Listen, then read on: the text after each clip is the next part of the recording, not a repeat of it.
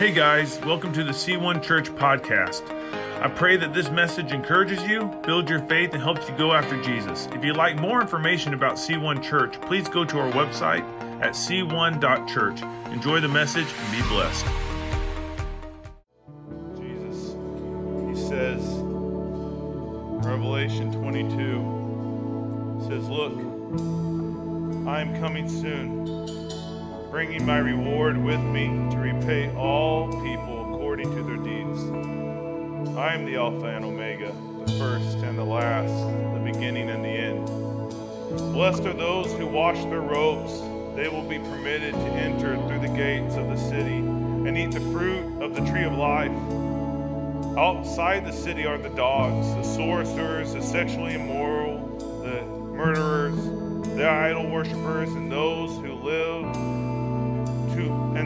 love to live a lie." That's interesting. "And all who love to live a lie. I, Jesus, have sent my angel to give you this message for the churches. I am both the source of David and the heir of his throne. I am the bright morning star." In response to that, this is what John the Revelator says. "The Spirit and the bride say, 'Come.' Let anyone who hears this say, 'Come.' Let anyone who is thirsty come. Let anyone who desires drink freely from the water of life."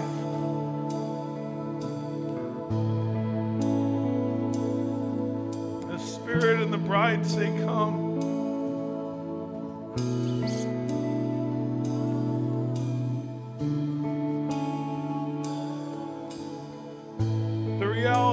Church, Jesus is coming back.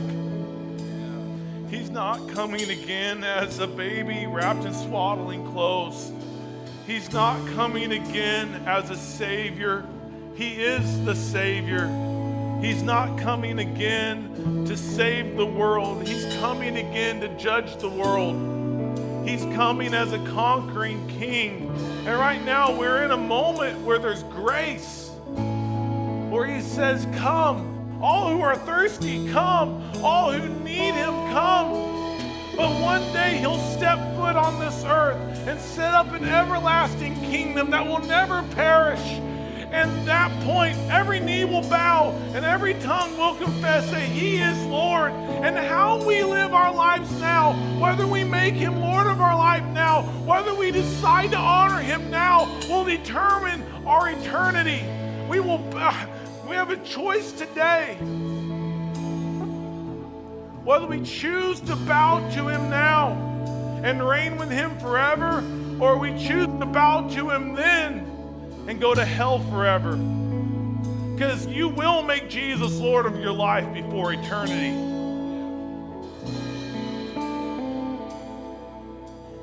Outside the city are the dogs, the sorcerers, the sexually immoral, the murderers, the idol worshipers, and all who love to live a lie.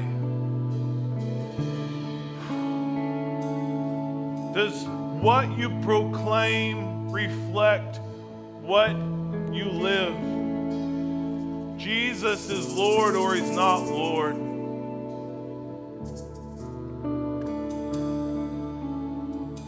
Come, Lord Jesus, come. If you're here today and you're hearing this, it's so simple. Make Jesus Lord. Maybe you've been running. Make Jesus Lord. He's here for you. He loves you. It's not too late. You haven't ran far enough. You can't run far enough that his cross doesn't cover your sin. If you're hearing this, it's not too late. Make Jesus Lord. He's already your Savior. Make him Lord. Father, I pray right now in the powerful name of Jesus that you work in your church. Lord, that we don't live a lie, that we are who we say we are, and we do what you tell us to do. That we honor you with our lips and we honor you with our lives.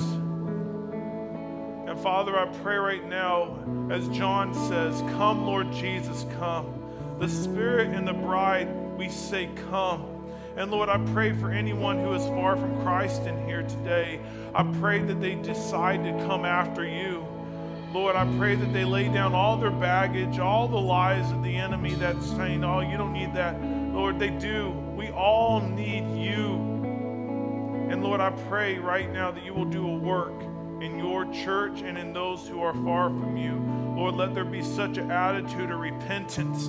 Let there be such an attitude of repentance over your church. We say we want to move with the Spirit. We say we want revival to sweep our land, but that won't happen until we have a heart of repentance.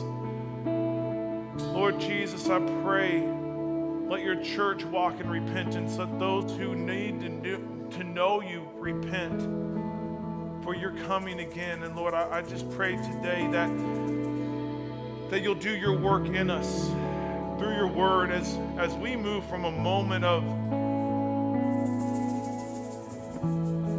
worship through song to worship through your word, that we walk out of here transformed because we encountered the living God. You didn't give us goosebumps to make us feel better. You moved in our lives to change us. So Lord, let us take what you're going to say out of here and let it affect every area of our life. In the powerful name of Jesus, I pray. Amen, amen, amen, amen, amen. You may be seated.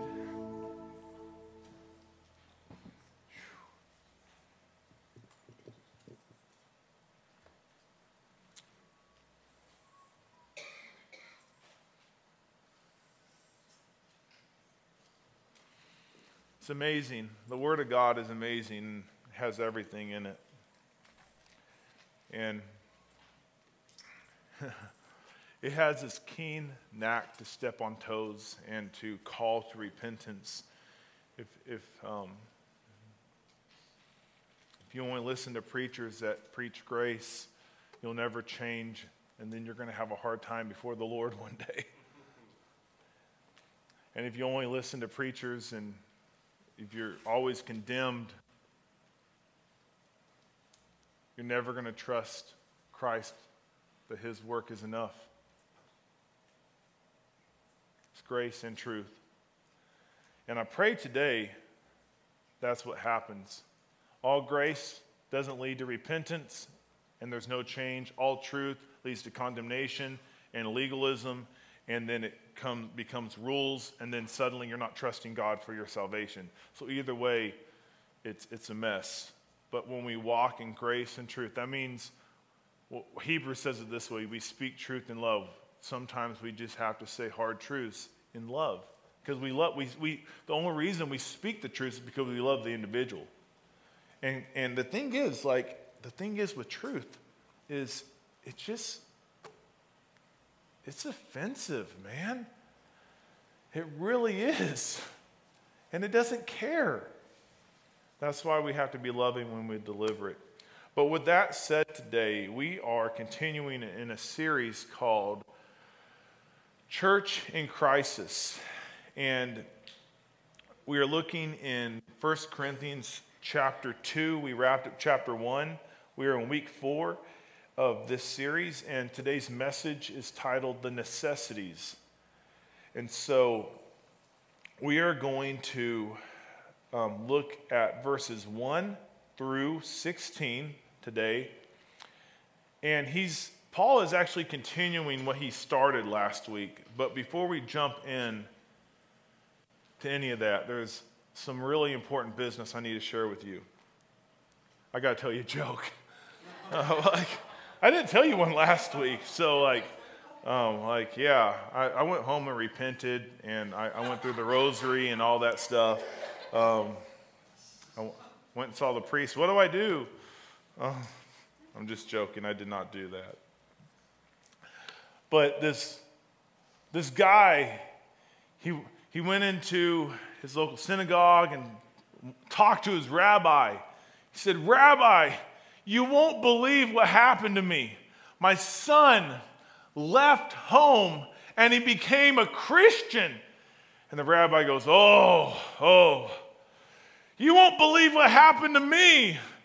My son also left home, and he became a Christian. And the guy said to him, what do we do? He said, let's pray to God.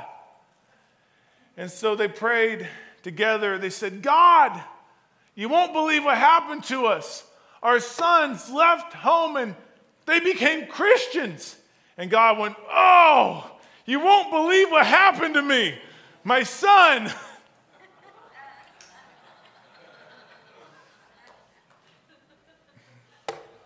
Oh, come on.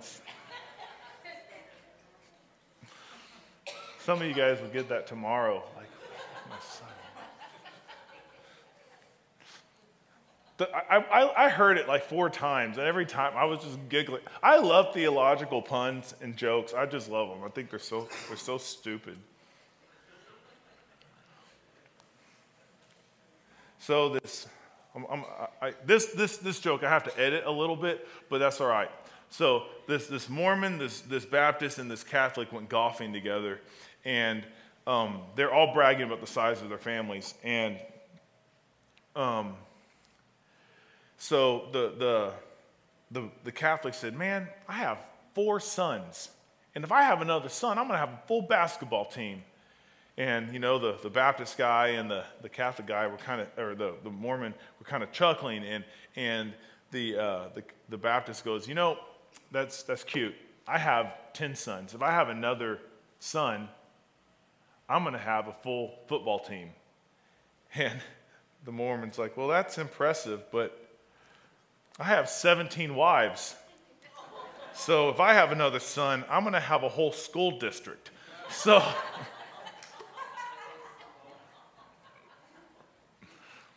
sorry. It's so silly. I don't think they do that anymore. No, I don't know. I've never been a Mormon. So I have watched Sister Wives, though. Stop it. 1 Corinthians chapter 2, 1 through 16. Paul is continuing this thought about God's wisdom. Last week we talked about what is God's wisdom, and he was trying to break down the illogicalness of God's wisdom. And so when we think we're wise in the world's standards, you're really not that wise in kingdom standards. And so because Paul says last week, he said that the wisdom of this, like God's foolishness is wiser than man's wisdom, and God's weakness is stronger than man's strength. Like God's wisdom makes this world's wisdom look like foolishness. And God's strength makes this world's strength look like weakness. And it's completely backwards and it's illogical. Like the way the kingdom works is backwards and upside down. And even how God works is backwards and upside down. His wisdom works backwards and upside down. Even the message of the cross is backwards and upside down. We kind of got into that. Like Jesus took the international symbol of death at the time, the cross, and he turned it into the international symbol of life and hope. It's backwards and upside down. Only God can take something like that and turn it, because that's what God does. He works backwards, and his wisdom is not logical to this world. The message of the cross is foolishness to those who are perishing. But to us, it's life. When the Holy Spirit makes it click, you're like, whoa.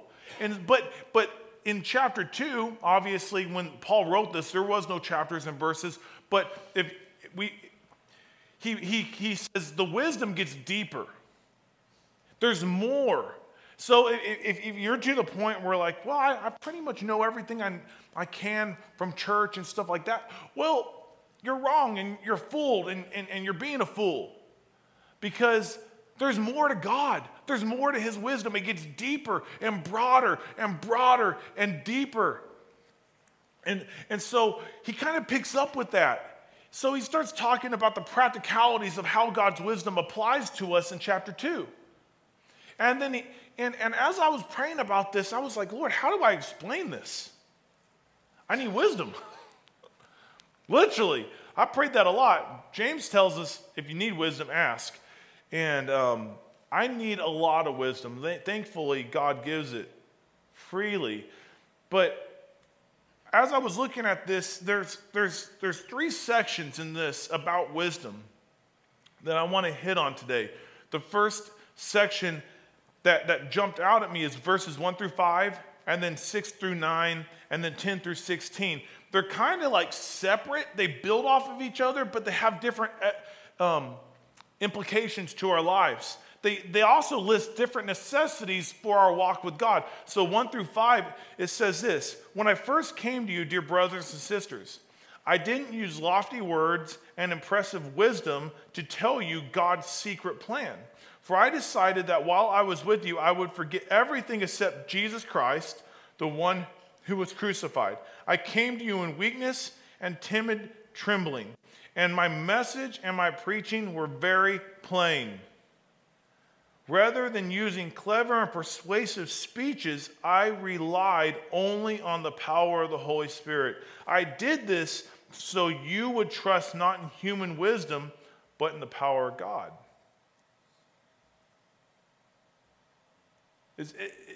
It's a beautiful discussion and point that Paul's trying to make is when he came to the Corinthian church, he didn't want to try to trick them into following Jesus.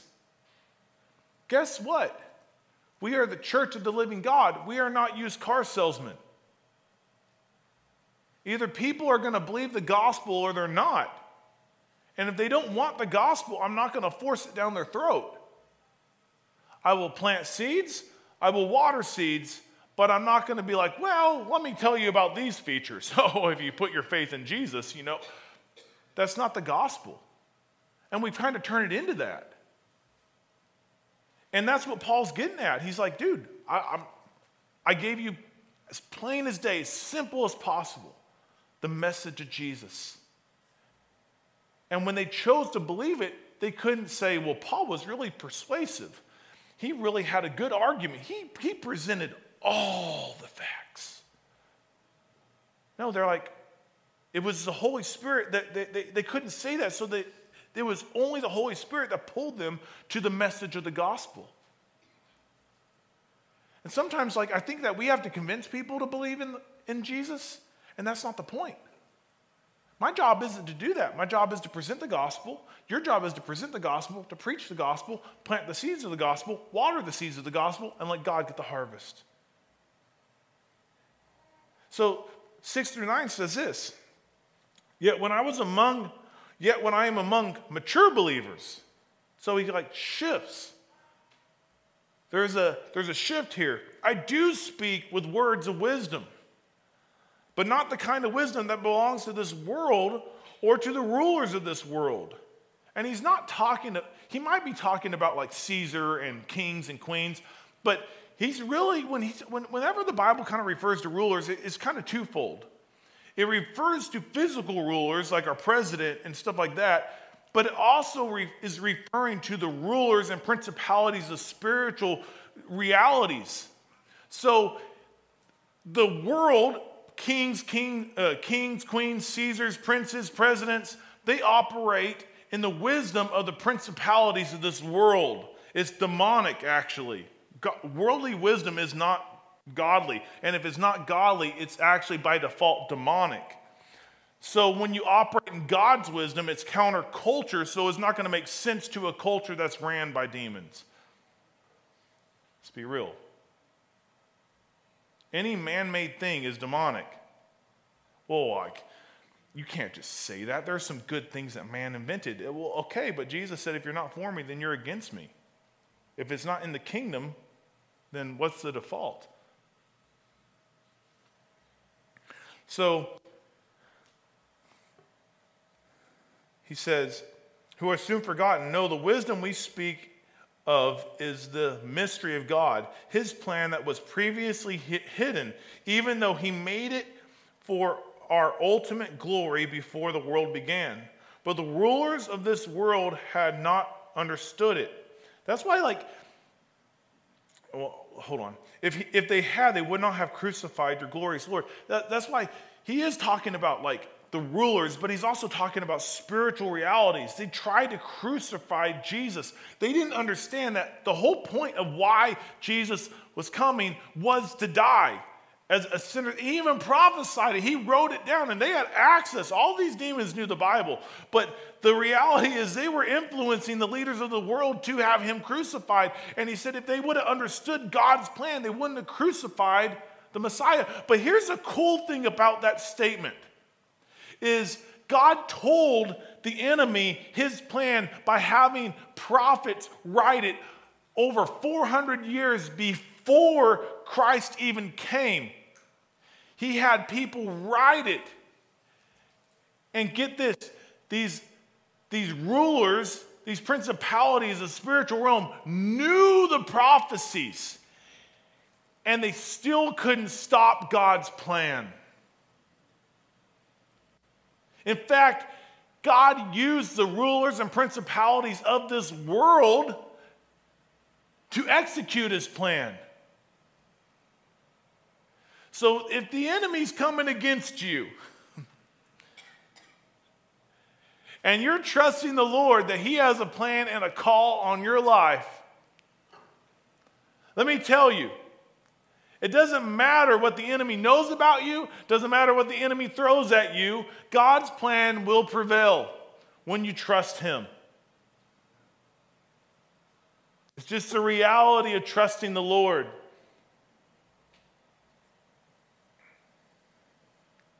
That is what the scripture means when they say, no eye has seen, nor ear has heard, nor has it entered into, well, I'm quoting the NIV and I'm reading the NLT, so I got mixed up. No eye has seen, no ear has heard, and no mind has imagined what God has prepared for those who love him. No eye has seen, nor ear has heard. Like God has plans for you that the enemy can't stop. Trust him. Trust him. And guess what? He might even use the enemy to implement his plan. God used Judas, who betrayed Jesus, to implement the plan of God. And get this, it said Judas, the Bible says that Judas was possessed by the devil. So here the devil is trying to destroy Jesus, and God's saying, you're just playing into my hand. Because God's sovereign over all. He reigns above it all. He reigns above it all. We just sang it. Then 10 through 16. There's another shift here. Your Bible doesn't really break these shifts down, but I pray that today we do. But it was to us that God revealed these things by his Spirit. For his Spirit searches out everything and shows us God's deep secrets. No one can know a person's thoughts except the person's own spirit. And no one can know God's thoughts except God's own spirits. And we have received God's Spirit, not this world's spirit, so we can know the wonderful things God has freely given us. When we tell you these things, we do not use words that come from human wisdom. Instead, we speak words given to us by the Spirit, using the Spirit's words to explain spiritual truths. But people who aren't spiritual can't receive these truths from God's Spirit. It all sounds foolish to them, and they can't understand it, for only those who are spiritual can understand what the Spirit means. Those who are spiritual can evaluate all things, but they themselves cannot be evaluated by others. For who can know the Lord's thoughts? Who knows enough to teach him? But we can understand these things, for we have the mind of Christ.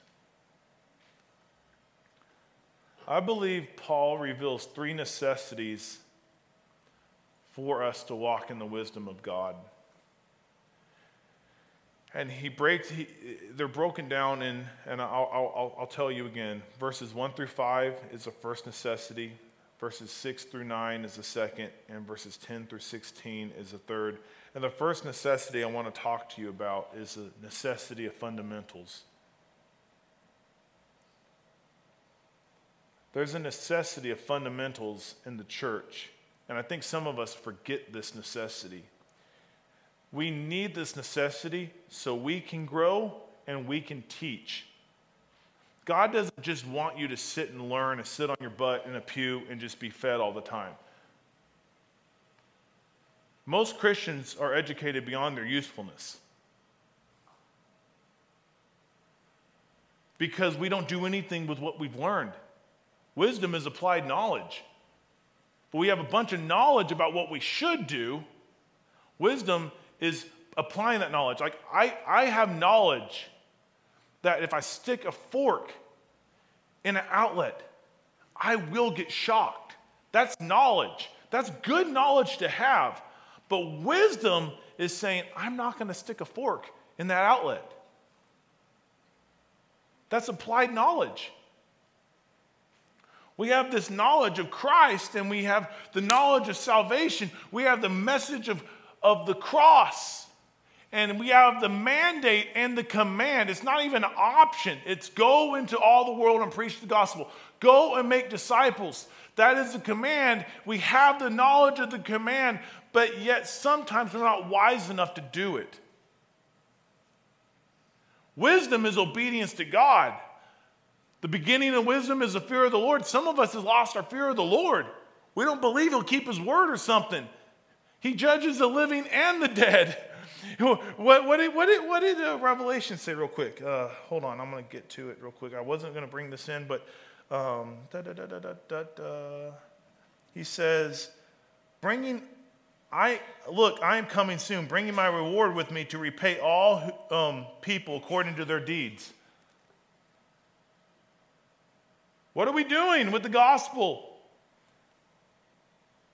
So we need fundamentals in our faith to grow and to teach. And get this, I need a good grasp of the basics to teach them. Einstein said, I'm going to butcher this, just FYI, it's a paraphrase. If you can't teach it to a 6-year-old, then you don't know it. If you can't explain it to a 6-year-old, then you don't have an understanding of it. I know that's hard. It really is hard. But the cool thing is about fundamentals is when we think about how simple fundamentals are and we break it down to where they're applicable to our lives, that means all the hard work is done. That's how you make disciples. You make it so easy for them to apply it. You don't make it hard. Right now, I'm teaching my son to play basketball because he told me he wants to play basketball this coming semester next year. So I'm like, okay, I'm going to start working with him on fundamentals. And I started thinking about what are the fundamentals I need to teach him. Because I don't know if you guys know this, but I play basketball. That's literally, every time I talk about basketball, I say the same thing. I don't know if you guys know this. It's like, so I don't know if you guys caught on to that. It's just, to me, it's a joke now. But I played basketball for so long, the fundamentals that I've learned and I apply, and I'm just so used to, even though I'm over a decade out of playing basketball competitively, there are things that I've done over 30,000 times in my life, dribbling a basketball, probably hundreds of thousands, if not millions of times, running and dribbling. I could still do that with my eyes closed. I could still shoot a free throw with my eyes closed. I've shot tens of thousands of free throws, jump shots. I've done it so many times. The muscle memory is just there. The fundamentals that, from the moment I started playing basketball in 5th grade all the way through my last practice, we did fundamental drills, reinforcing the things. So I started thinking well, my son is 5. What are the fundamentals that I could teach to him that will actually apply to his whole basketball career if he sticks it out? So, quite frankly, dribbling. Dribbling. It's like the number one fundamental in basketball. If you can't dribble, you can't play. You need to be able to move and dribble a ball. And you actually had to do it with both hands. So when I first started working with him, I said, okay, bud, get your hands up. And also catching. I've been working on with catching. I'm not going to worry about shooting right now because he can't even shoot all that well. I'm going to get the basics down. So fundamental passing, catching. So I'm like, okay, get your hands up like this, and I'll walk over there and put his hands up, and then I'll bounce him the ball, and he's catching it. That's good. But then I'll say, okay, bud, and he'll start bouncing it with both hands. I'm like, dude, you can't do that. You got to use one hand or the other. And he's like, no, Dad, I know. I'm like, you know? Like, I don't think you know. Because if you knew, you wouldn't be doing that. He's like, no, but so I just let him bounce it. Like this went on for like a couple months. Every time I get out there with him, he would be like, no, Dad, I know. And he wouldn't let me teach him. And like, here's the thing, that's what we do in church. That's what we do with our walk with God. That's what we do in the Bible. Like the Lord will start laying something on your heart, or maybe a pastor or the Word of God starts working on you, and you're like, oh God, I know. And then you know what that does? It's not a teachable spirit. And it actually keeps you from learning. It keeps you from learning instead of, the Bible says God gives grace to the humble, but he opposes the proud. And when we come at things as, I know. The other day I was helping Sky with her homework. And I said, she's like, Daddy, I need your help. I'm like, okay. And she's working on subtraction. And I said, okay, what is it? And, whatever the problem was, she goes, Dad, I know. Then why did you need my help? Like I don't want to help you. But we do the same thing to God. People reach out to try to help you. In our walk with God, like sometimes when I preach messages that might step on toes, I promise you they step on my toes first, but it's always to help. I want to reinforce fundamentals so much that we just do it by default, that you don't even think about dribbling the ball. Like if someone passed me a basketball, I automatically don't walk with it. Like I will just sit there and hold and pivot. It's weird. You're like, what are you doing, Ryan? I'm like, I don't know. Like I just can't walk with it. I just dribble if I have a ball in my hand, if I'm inside, I might carry it. But it goes against the grain because fundamentals. And so finally I said, Bud, listen, I want to help you. I want to help you play basketball. I said, can you let me help you? And can you admit that you don't know that much about basketball? He's like, I know, Dad. You're right. And so then suddenly we just started working on things. I'm like, okay, let's bounce it with our right hand. Now switch to your left. And he could do crossovers now. He can run and dribble, which is pretty good. I mean, he kicks it half the time, but you know what? He's 5. So he's making progress because he humbled himself, but it's a fundamental. Learning to dribble and run will last him the whole of his career in basketball. So what's the fundamentals that Paul was talking about to the church in Corinth? The gospel. The gospel. The simplicity of the gospel. Not adding all these ways. It's so interesting. What the church is so guilty about it. People will give their hearts to Jesus and then we'll say, well, you need to read the Bible every day. You need to do this every day. You need to do this every day. And we put all these extra things on them right out the gate instead of just saying, Christ is sufficient for your salvation. Are those fundamentals to add on? Yeah. One day I'm going to teach my son how to shoot a layup. That's something he needs to know. But it will come in time. Paul told the Corinthian church, he said, I came to you, I forgot everything except Jesus Christ. Here's a question that you can ask yourself. I don't want to show of hands or anything, but ask yourself, if a 6-year-old walked up to me and said, I want to know Jesus and give my life to them, can you explain it well enough to a 6-year-old and be biblically accurate? It's both.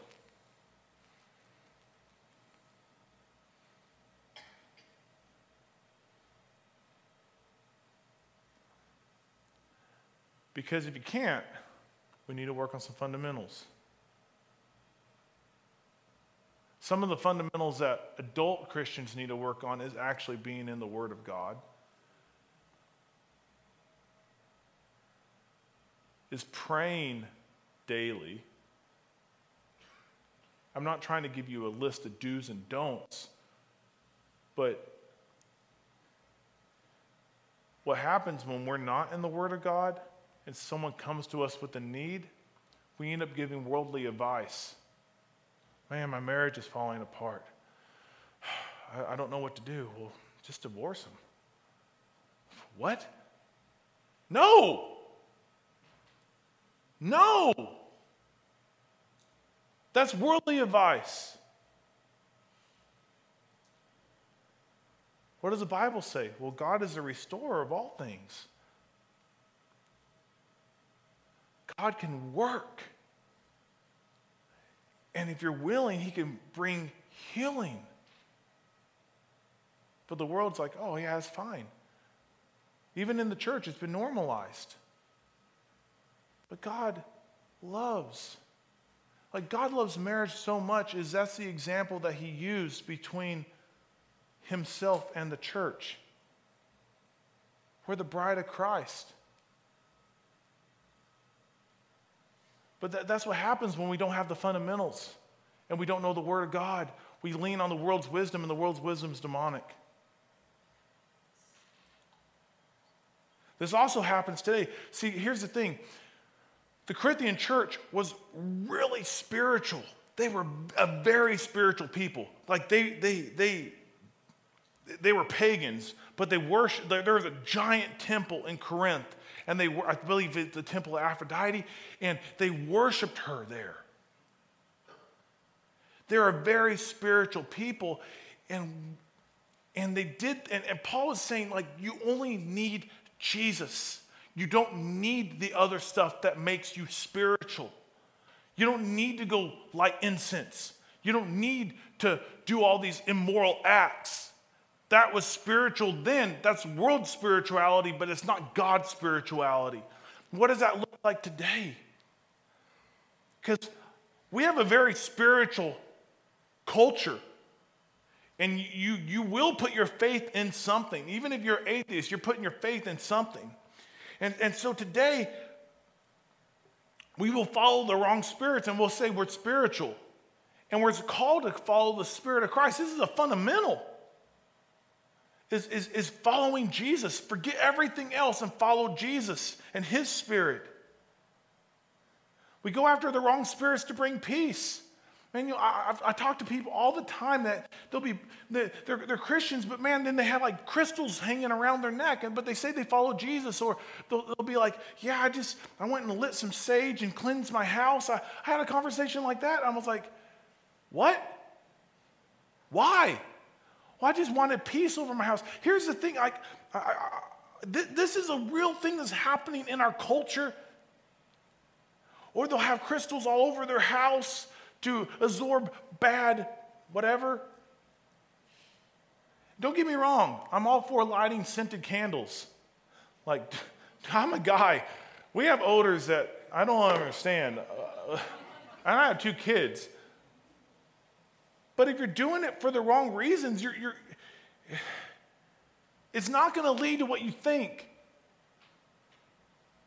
And the Corinthian church was doing things that were spiritual, but to get a benefit, but it wasn't the right thing. And he's saying, no, get to the fundamentals. Know Jesus, know his Spirit, know the gospel. The fundamentals. Because if you're wearing a crystal for peace, to bring you peace, you're lighting incense to bring you peace, you have crystals all over your house to bring you peace and to protect your house, guess what?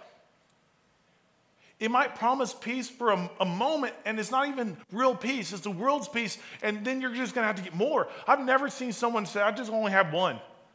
They started with one, and then, you know what? I have to do it again. And here they're doing this every other day. They have like 4 or 5 crystals. They have one on their keychain. They have 1 around their neck, 4 around their neck. They have 5 in their house because they want peace, and it's not giving them any.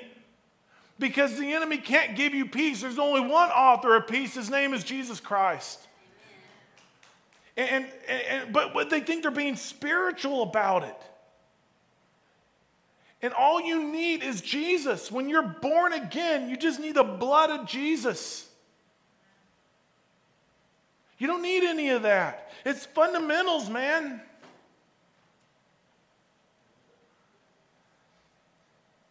This is chasing the wrong source. And we're so guilty of that in our culture that it seems like they offer options of sources, but there's only one source of true life. His name's Jesus, and it's the gospel. And what's crazy is this will lead, it promises peace, but it leads to oppression. It leads to, in some cases, if you know Jesus, might lead to demonic possession. It's crazy. So what do? We do what Paul said. We go back to the fundamentals. The gospel. The power of the gospel and the Holy Spirit is enough. My sister used to be into all this stuff. She did tarot cards. She did it all. She gave her heart to Jesus, and the Lord set her free. Set her free from all that mindset, all that heaviness. It's just gone. And there's so many testimonies. I have so many friends I went through college with. The Lord set them free, and then He called them into ministry. Some of them were drug addicts. They didn't start off as drug addicts. They started off with like crystals and different things. And God set them free when they met Jesus. They heard the power of the gospel. It's enough. It wasn't a clever speech that they heard. It was the power of the gospel that Jesus Christ came and died for my sin in my place, that I might have eternity with heaven. And then 3 days later, He rose again to set me free from the power of sin and death, that I can have a relationship with the Father because He loves me. It's the gospel. If you want to cleanse your house, pray over it. Get super spiritual in the Christian sense. Anoint it with oil. Any oil. Castrol. Like olive. Cooking spray. I don't care, man. God doesn't care. Mobile One. Just anoint it. Plead the blood of Jesus. It's the fundamentals. Faith in Jesus. Love Jesus. Trust in Jesus. Hope in Jesus. Obey Jesus. It's the fundamentals. We need to have this. Last Friday, we had a crew go downtown. We were talking with people. And it was exercising fundamentals. Just talking with people. Just sharing our faith. And you know what? It might not, not every person I talk to I shared my faith with. I tried to open the conversation with, do you want a free water? We were down there giving away waters because it was warm. And we were telling people God loved them. And lo and behold, giving away water allowed me personally, I can't speak for Wes or anyone else that was down there, it allowed me to pray with there was a family of 6 people I got to pray with, and then there was another lady that I got to pray with, and it was really cool because this lady, she started talking to me about some stuff, and she said, well, my husband goes to church, I don't go to church anymore, I get all that stuff at home, and the Holy Spirit says, linger. That's all I heard. I'm like, okay, let's just see where this is going. I want to know. And she's like, yeah, this is what she told me. She said, I need a church that's going to give me some meat. I've already heard it all. I was like, okay. And this is what the Lord told me to ask her. Ask her if she reads her Bible every day. I was like, this just got awkward. That's how I know it's the Holy Spirit. I said, ma'am, because she was like, I go to they always preach about the same stuff and all this stuff. And what made me think is man, you know what's so interesting? We sing about it earlier, but he is the living water, and but we can read the same verse over and over. And in different seasons, it has different implications because it's a living word. But what she was telling me, it was revealing something to me, and the Holy Spirit says, press in on this, because that means she doesn't understand the living word of the God. and how it ministers to us. Like I told her, I said, the week my mom passed away, I was reading 1 Thessalonians 4, where it says, we will not all sleep, but we will be changed in the blink and the flash and the twinkling of an eye. I kept reading that the whole week, not knowing my mom was going to pass away on Saturday. And then the moment my mom passed away, that thing had a whole new meaning. It had meaning before, and I got it, but suddenly it went from encouraging to life-giving, and I was able to stand on it. It became a source, and it's because I spent time in it. And I told her, I said, ma'am, I'm going to ask you a question, and here's the thing. I think you're missing a fundamental in your life. If you're so frustrated with the church because you're not getting anything out of it, I said, I got a question. I'm only asking you this because I love you. Do you regularly read the Bible? Because she instantly went to I've always found this so interesting. She's like, I need some pastors to go through Revelation. I'm like, why is a Revelation the end-all book for spiritual maturity? There's hardly anything in there for maturity and walking with the Lord. Everyone wants revelation. Oh, I want to know what's going to happen. Jesus is going to come back and rule. That's what's going to happen. He's going to kick. I just broke down Revelation for you. But you want to mature in Christ? Go read the book of James. That's the ultimate how-to book. But I asked her, I said, do you read the Bible regularly? She's like, well, I said, because I got an experiment for you to do, but I dare you to only eat once a week.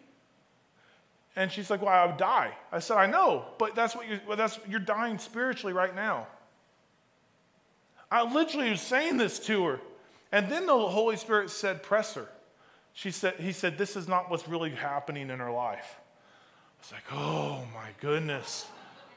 And so this goes on to my next thought, though. We need fundamentals. I'm hitting her with fundamentals, but then we have this necessity of maturity. She was saying she needed someone to help her, that didn't go over the basics of salvation and all that. But here's the thing. If you don't go over the basics of why we believe what we believe, you will not mature in your growth. We always have to go back to Christ on the cross and his resurrection. That's the base for everything. And if you get sick of that, I would question whether you love Jesus. We can't get sick of the very foundation of which everything is built on. And so the Lord said, she's been hurt. I said, ma'am, I think the real issue here isn't the fact that you don't want to listen to pastors preach. It's that you've been hurt by too many pastors. And she said, oh, yes, I have. I said, don't judge Jesus and his bride by what a few have done. And I got to pray with her. It was so cool how the Lord worked in that. But Paul goes into the second section of Scripture, and he talks about, yet when I'm among mature believers, I do speak with words of wisdom. We need people around us that can speak into us that are mature, that can deal with the heavier and weightier things of life on the foundation of the cross and the resurrection and the Word of God. If all you're surrounded by is new believers, you probably will never mature past new believers. You need, this is why I love our church, because we're cross-generational. Older people, according to Alan, you're not old till you hit 90, so I guess we have a bunch of young people that are on the higher end of the spectrum.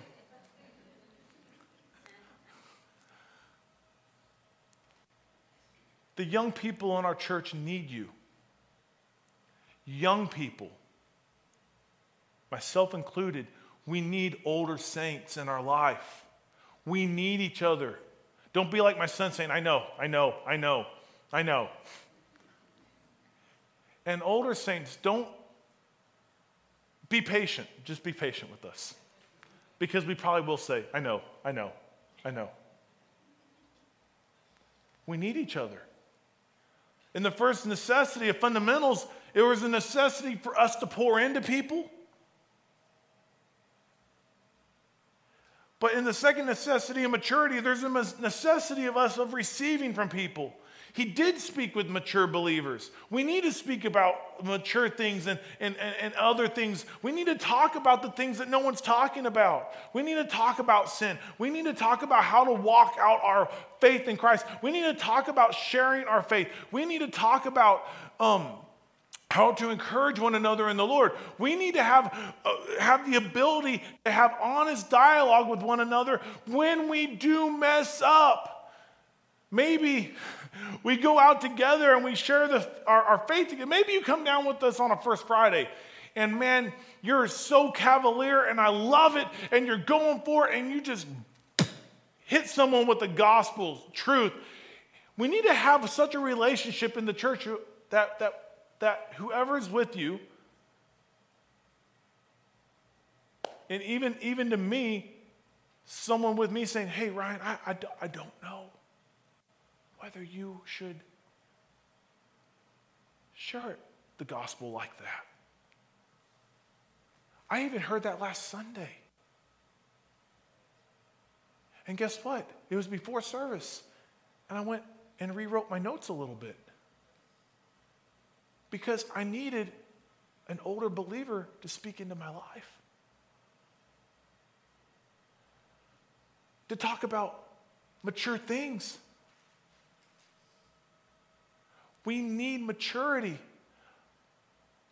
We need to grow in our walk. We need to grow in our faith. We can't stay on the fundamentals. God never intended us to stay on the fundamentals. He wanted to give us a sure and good foundation of the gospel. That's a good foundation. It will not crack. It will not splinter. It will not fade. But then we need to grow. How do we grow? We grow by surrounding ourselves with other saints who have been there, who are mature themselves. And maturity isn't measured by age, though. It's measured by obedience to the Holy Spirit. That's why you can have a really young Christian that's really mature in their faith, and you can have a really older Christian that's really immature in their faith. If you're not obedient to the Holy Spirit, I don't want you speaking into my life.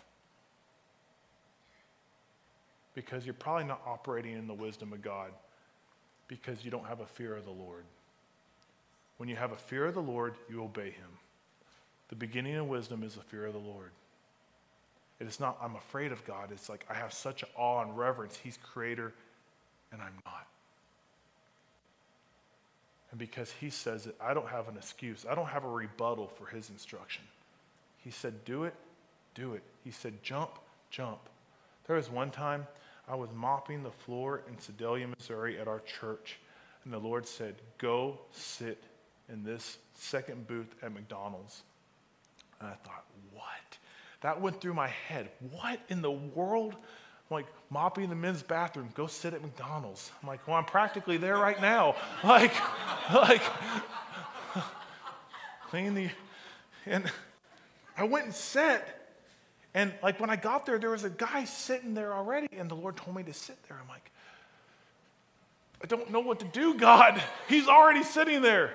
He's like, he's the reason why I told you to sit there. So I sat down, and he looked up at me, and I looked at him. I was like, hey, like, it was so awkward. I said, but I got to be honest. The Lord told me to come sit here. Is there anything I could talk to you about? Dude, man, his marriage is falling apart.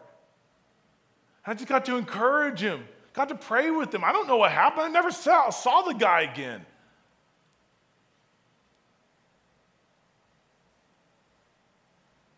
Just obedience. It sounds crazy until it happens. Necessity of maturity. We can't mature if we already know. I know, like my son, I already know, Dad, I know. But as soon as he stopped telling me I know and he was able to listen, we can't listen if we know. One of the best things I'm learning, and I'm still learning, is to and listen. You know what? You might tell me something I technically already know, but you might say in a way I've never heard, and it might bring revelation. And like, oh my goodness, I've never even thought of that. That's happened a lot to me the last 2 months. And all it started with me going and stepping out of my comfort zone. And God's saying, just like I told my son, son, I want to help you. I want you to be a great basketball player. But I can't help you if you don't let me. And God's saying that today. I want you to be mature. But I can't mature you if you don't let me. So how do we let him? We listen and obey. There's a necessity for maturity, and we need people in our life that can speak to us honestly and us not be offended. You know, you might be offended at first, but get over it. That's what constructive criticism's for, is okay, this is going to offend you, but it's to help you, okay? So I'm going to say it to you because I love you. And when you understand, if you have a relationship with that person, it allows you to receive it, even if it's offensive. If it hits you at first, you're like, I can't believe they said that to me. Well, if you have that attitude at first, just chew on it for a couple days and then let the Holy Spirit work it into you, okay? Because it is to help you. Now, there are other times that people just want to insult you. I get that. But if it's constructive criticism and it's from a believer that loves you, give them the benefit of the doubt. We don't do that anymore in our society. We need to have a relationship within the church that we can do that. That's what Paul's doing. You know, I had a conversation with a pastor friend of mine that he said something to me, and I said, I don't think you know the definition of that because you're wrong. And he said, that hurt my feelings. He said, that wasn't very life-giving. And I was like, I'm really sorry. I shouldn't have said it that way. But you're still wrong. And, you know, by the end of the conversation, we were like, wow, it was very life-giving. He's transitioning into a lead pastor role, and we were just talking. But that's the thing. We have to be able to have those conversations. The necessity of maturity, that's where it comes from. Paul says, when I'm with mature believers, I talk about mature things. Then the last thing is, and it's the most important. Just because it's last doesn't mean it's the least important. This is probably the most important, the necessity of Holy Spirit. Paul says in verse 10, he says, but it was to us that God revealed these things by his Spirit. If we're not walking in intimacy with the Holy Spirit, we're going to have a hard time knowing the heart of God. How do we know the heart of God? For his Spirit searches out everything and shows us God's deep secrets. No one can know a person's thoughts except a person's own spirit, and no one can know the thoughts or the heart of God except God's own Spirit. And we have received God's Spirit, not this world spirit, so we can know the wonderful things God has freely given to us. God wants you to know his heart. He wants you to know his mind. He wraps up that section with saying, we've been giving the mind of Christ. He's saying we don't think like the world thinks anymore. There's a necessity. If you want to walk in the wisdom of God, there's a necessity in walking in the wisdom of the Holy Spirit. Part of maturity is walking with the Holy Spirit in our life. It's the most important part of maturity. There are things about God we will not understand apart from the Holy Spirit. There are scripture in the Bible you will wrestle with apart from the Holy Spirit. Jesus said this about the Holy Spirit. It says, it's good that I go because I'm going to send an advocate. I'm going to send my Spirit. And then he says, and the Holy Spirit will lead you to all truth. He reveals the heart of God to us. He shows us where we need to go and what pleases God in our lives. And he also shows us what doesn't please God in our lives. That's called conviction.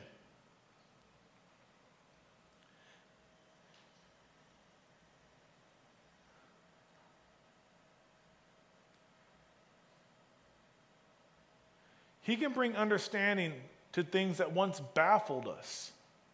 Quite frankly, this message today, I started reading it, and here's the kicker. I don't know if you guys ever wrote a message. I'm going to give you a little tidbit.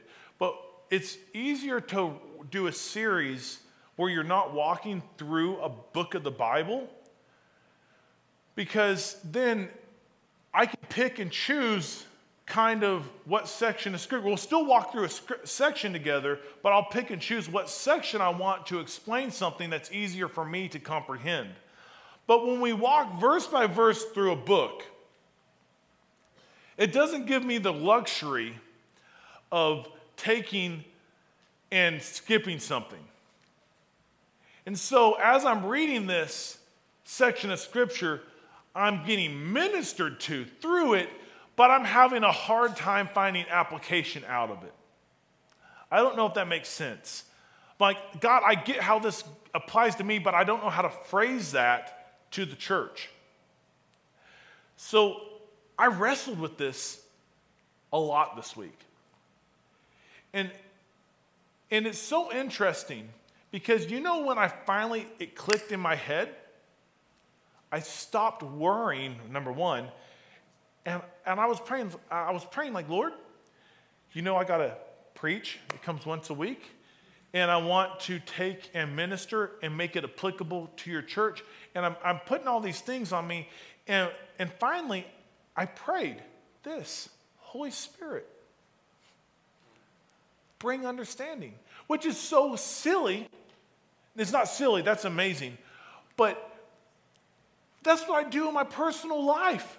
I'm going to give you a tool. I'm going to give you a tool that has helped me and served me so well in my walk with the Lord. And I pray that it does this for you. Someone told me this. And listen, I'm all for devotionals. I'm all for concordances. I'm all for word studies. I'm all for, I'm all for, oh gosh, I just went blank. Those things at the bottom of your Bible.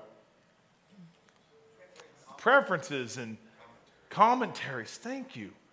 I'm all for those. Almost every one of my Bibles has a commentary. But the tempting part is that sometimes we can read the Bible and then we go instantly down to the commentary to get understanding. And what we don't understand is that's a man's understanding about Scripture. Now, it might be revealed to him by the Holy Spirit, but there's only one perspective about that Scripture. And so we're looking at this. That's why I love multiple commentaries. If you're going to look at commentaries, read multiple of them. And I'm not against them, but sometimes we downplay the role of the Holy Spirit in our walk and our maturity. And so we can't live for God apart from the Holy Spirit. We can't. It's the Holy Spirit that makes you a Christian. And so Paul says that he lives within us in Romans 8, and then Peter says that everything that is required to walk a holy life has been given to us through Jesus. Well, what did he give us? The Holy Spirit. And so this is what I was told by a very wise, older saint. He said, when you read the Bible, ask the Holy Spirit for understanding. The necessity of the Holy Spirit. And when I pray, when I listen to the Word of God, when I'm praying, I personally, I always do this. Like, Lord, minister to me through your Word. Bring understanding through your Word. And there have been so many times that, like, I've heard something. I've been walking through the Gospels in my personal life, and I've heard something and I've never heard before. I'm on my 8th time going through the Gospels this year. And this last time, I heard something at the end of the Gospel of Luke that I thought, or the end of the Gospel of Mark that I'm like, I've never heard that before. How did I not hear that before? It was the fact that when Jesus cleared the temple, it says that he went there the day before and he looked around, and the next day he went back and cleared. I don't know the implications of that, but it's almost like he went and scoped out who he was going to wreck the next day. I just saw that. I thought that was interesting. It just popped out at me. There was another moment where the woman with the issue of blood that touched the hem of his garment. I've never heard this until last month when I was going through John. Mark, I never heard this. But it's in the next chapter, it says, everyone who touched Jesus' garments were healed.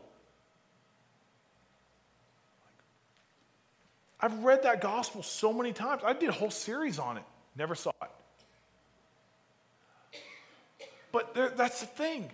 When we ask the Holy Spirit to help us, give us understanding, give us clarity. And so when I was writing this message, I was like, Lord, I'm having a hard time. And he said, divide it.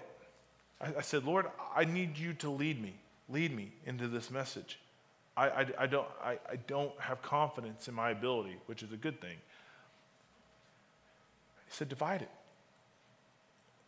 And I started looking at it, and then I just started seeing these things.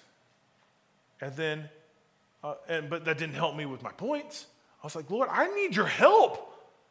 Father, Holy Spirit, your word is applicable to every person. Well, there is something here, and I don't know what it is. And it's like on the tip of my tongue, and I don't know what it is. Holy Spirit, I need you right now. I need you right now. And I'm telling you, in less than 5 minutes, I wrote my points. After praying that, it was like my mind went like I put my contacts in or something. Like, I could see. I was like, oh, that's what that is. That's what that is. Oh, that makes sense. Because the Holy Spirit leads us to all truth. The necessity of the Holy Spirit is so important. And it's the most important thing to our walk with the Lord and walking in His wisdom.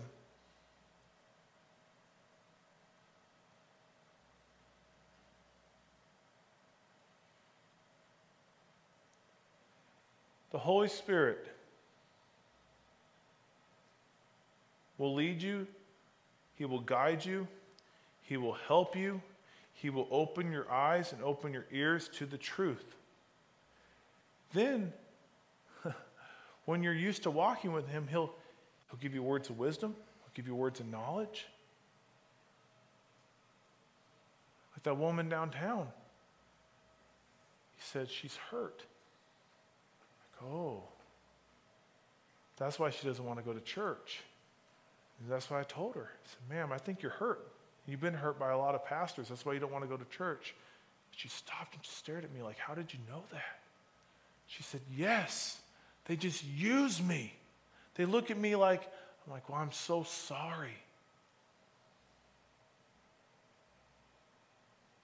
I didn't know that. Didn't know her from Adam. Never met her before in my life, but the Holy Spirit knew her. Holy Spirit cared for her. He leads us. He's a necessity. And if you don't think He's necessary, then you don't read the Bible.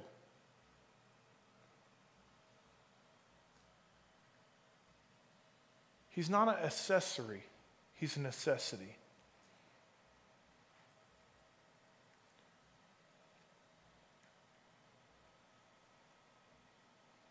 Today, I want to wrap up, and I just want to pray for a moment. Some of us need to get back to the foundation of fundamentals in our life. We need to ask the Holy Spirit to help us get the gospel so simple that we can explain it to anyone. There's a poll that came out a few years ago that said like 90% of all statistics are made up on the spot, so just FYI. But I'm going to get these statistics wrong. But this just came to my mind. It's around 70% of Christians can't explain how to get saved. In the United States, anyways. That's not a problem where there's persecution. Because we get confused in our walk that going to church will help us get to heaven, or having Christian friends, or all that stuff. Yeah, those can complement, but there's only one way. It's Jesus Christ. It's the gospel, putting faith in him. And there's even more Christians that won't share their faith. And here's a hard truth. I love you guys, but Jesus said, if you're ashamed of me and my gospel, then I will be ashamed of you before the Father.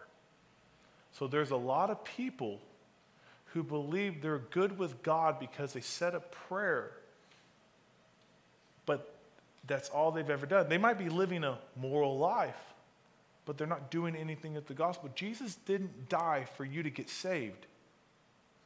He died for you to get saved, to lead other people to Jesus. He died to give you a mission. There will be plenty of time for us chilling in eternity. But while we're on earth,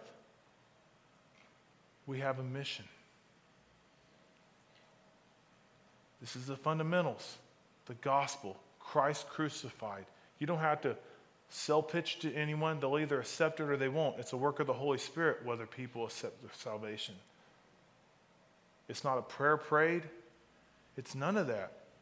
Now, if they're ready for the gospel and they're ready to receive, and you lead them in the sinner's prayer, it does its job. But how many people have just said it and went right back to their way of life? They're not saved. When you meet the God of the universe, you change. It changes the way you think, changes the way you vote. It changes the way you act. It changes the words you speak. It changes you. The gospel doesn't leave you the way you are. That's the reason why you need a Savior.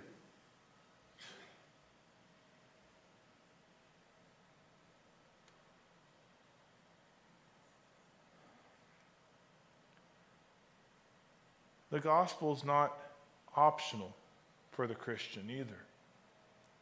It's a necessity. And it's a necessity for us to share it. How we share it, I don't care. Get the gospel out.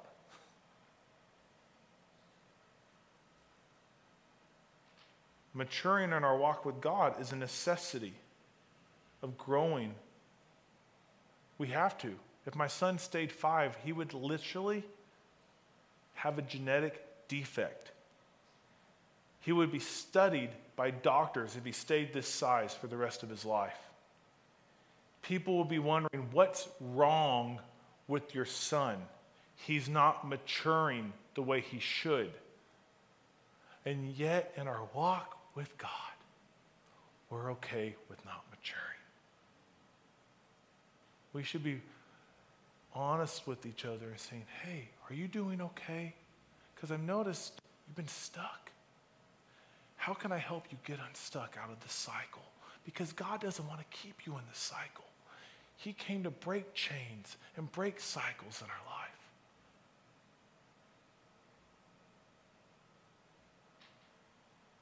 But instead we just think, oh, this is how it is. And then we settle. There is no settling with Jesus. You're moving towards him or you're moving away from him. And there's a necessity of obedience. And here's a cool thing. Here's a beautiful thing is when you walk with the Holy Spirit, you will mature and you will share the gospel. It's just the reality of it. When you listen to the Holy Spirit, you're going to mature in your faith and you're going to share the gospel. He's going to grow you in your maturity. He's going to grow you in the fundamentals. When you walk with the Holy Spirit, the Bible says in Galatians chapter 5, the Holy Spirit, it says they who walk with the Spirit will not indulge the flesh. It's like he leads you away from the very things that will stunt your growth. It's so cool. When you walk with the Holy Spirit, you'll mature, you'll share your faith, and he'll reinforce the fundamentals in your life. He'll lead you to all truth. So today, I'm gonna ask you guys to pray with me. First and foremost, I'm gonna say this. I want you to stop and pray. Ask the Holy Spirit, Lord, do I need someone in my life do I need to mature by having mature people around me? Ask him, like, Lord, do I need I need you to reinforce the fundamentals. We all need to. I don't care if you've been a Christian. That's a prayer I'm going to pray. Lord, reinforce the fundamentals in my life. Grow them. I need fundamentals. I played basketball for 15 years. Fundamentals, every practice. We need fundamentals. Pray that personally, and then we're going to pray together. I'm going to lead you in a prayer, and I will tell you, when we do corporate prayer like this, here's the thing. It only works if you mean it. Like, confess with your mouth and believe in your heart, then you will be saved. Don't even pray it if you're going to go through the motions of praying it. Don't pray it because your neighbor's praying it. I'd rather you be honest with yourself and not pray it than pray it and then not mean it. So, first and foremost, let's just take a moment. Let's ask the Holy Spirit to examine us. Where do we need to work? Where do we need to surrender? What necessity do we need in our life? Maybe you're good on all these. Well, praise the Lord. Just thank him for his goodness. And so let's just take a moment and pray.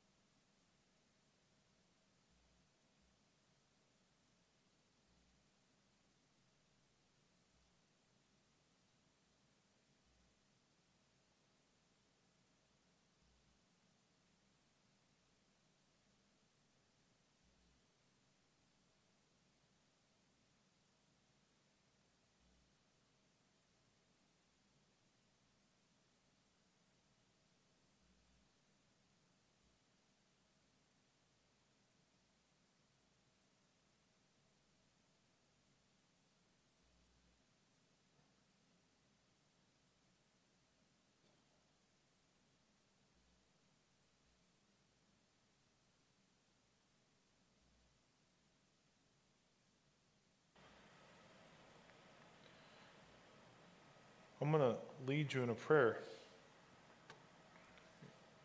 And if you mean it, please pray with me. I need it. I know that. Father, I ask in Jesus' powerful name that you reinforce the fundamentals of the gospel in my heart. I ask, Holy Spirit, that you lead me in maturity. Send other believers to reinforce your truth in my life.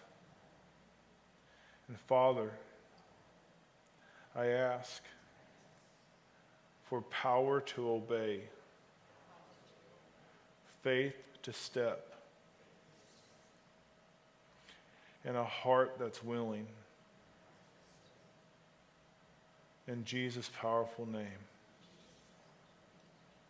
amen. Let's go be world changers. I can't wait to hear the testimonies. There's going to be testimonies as we just walk out when we walk with the Holy Spirit. There's going to be testimonies. I love it. I love it. And guys, I also want to say, if you're a first-time guest with us, we have a special gift for you. Just fill out the Connect card and give it to us. We'll be right out by the Connect table. I love you guys, and we will see you next week.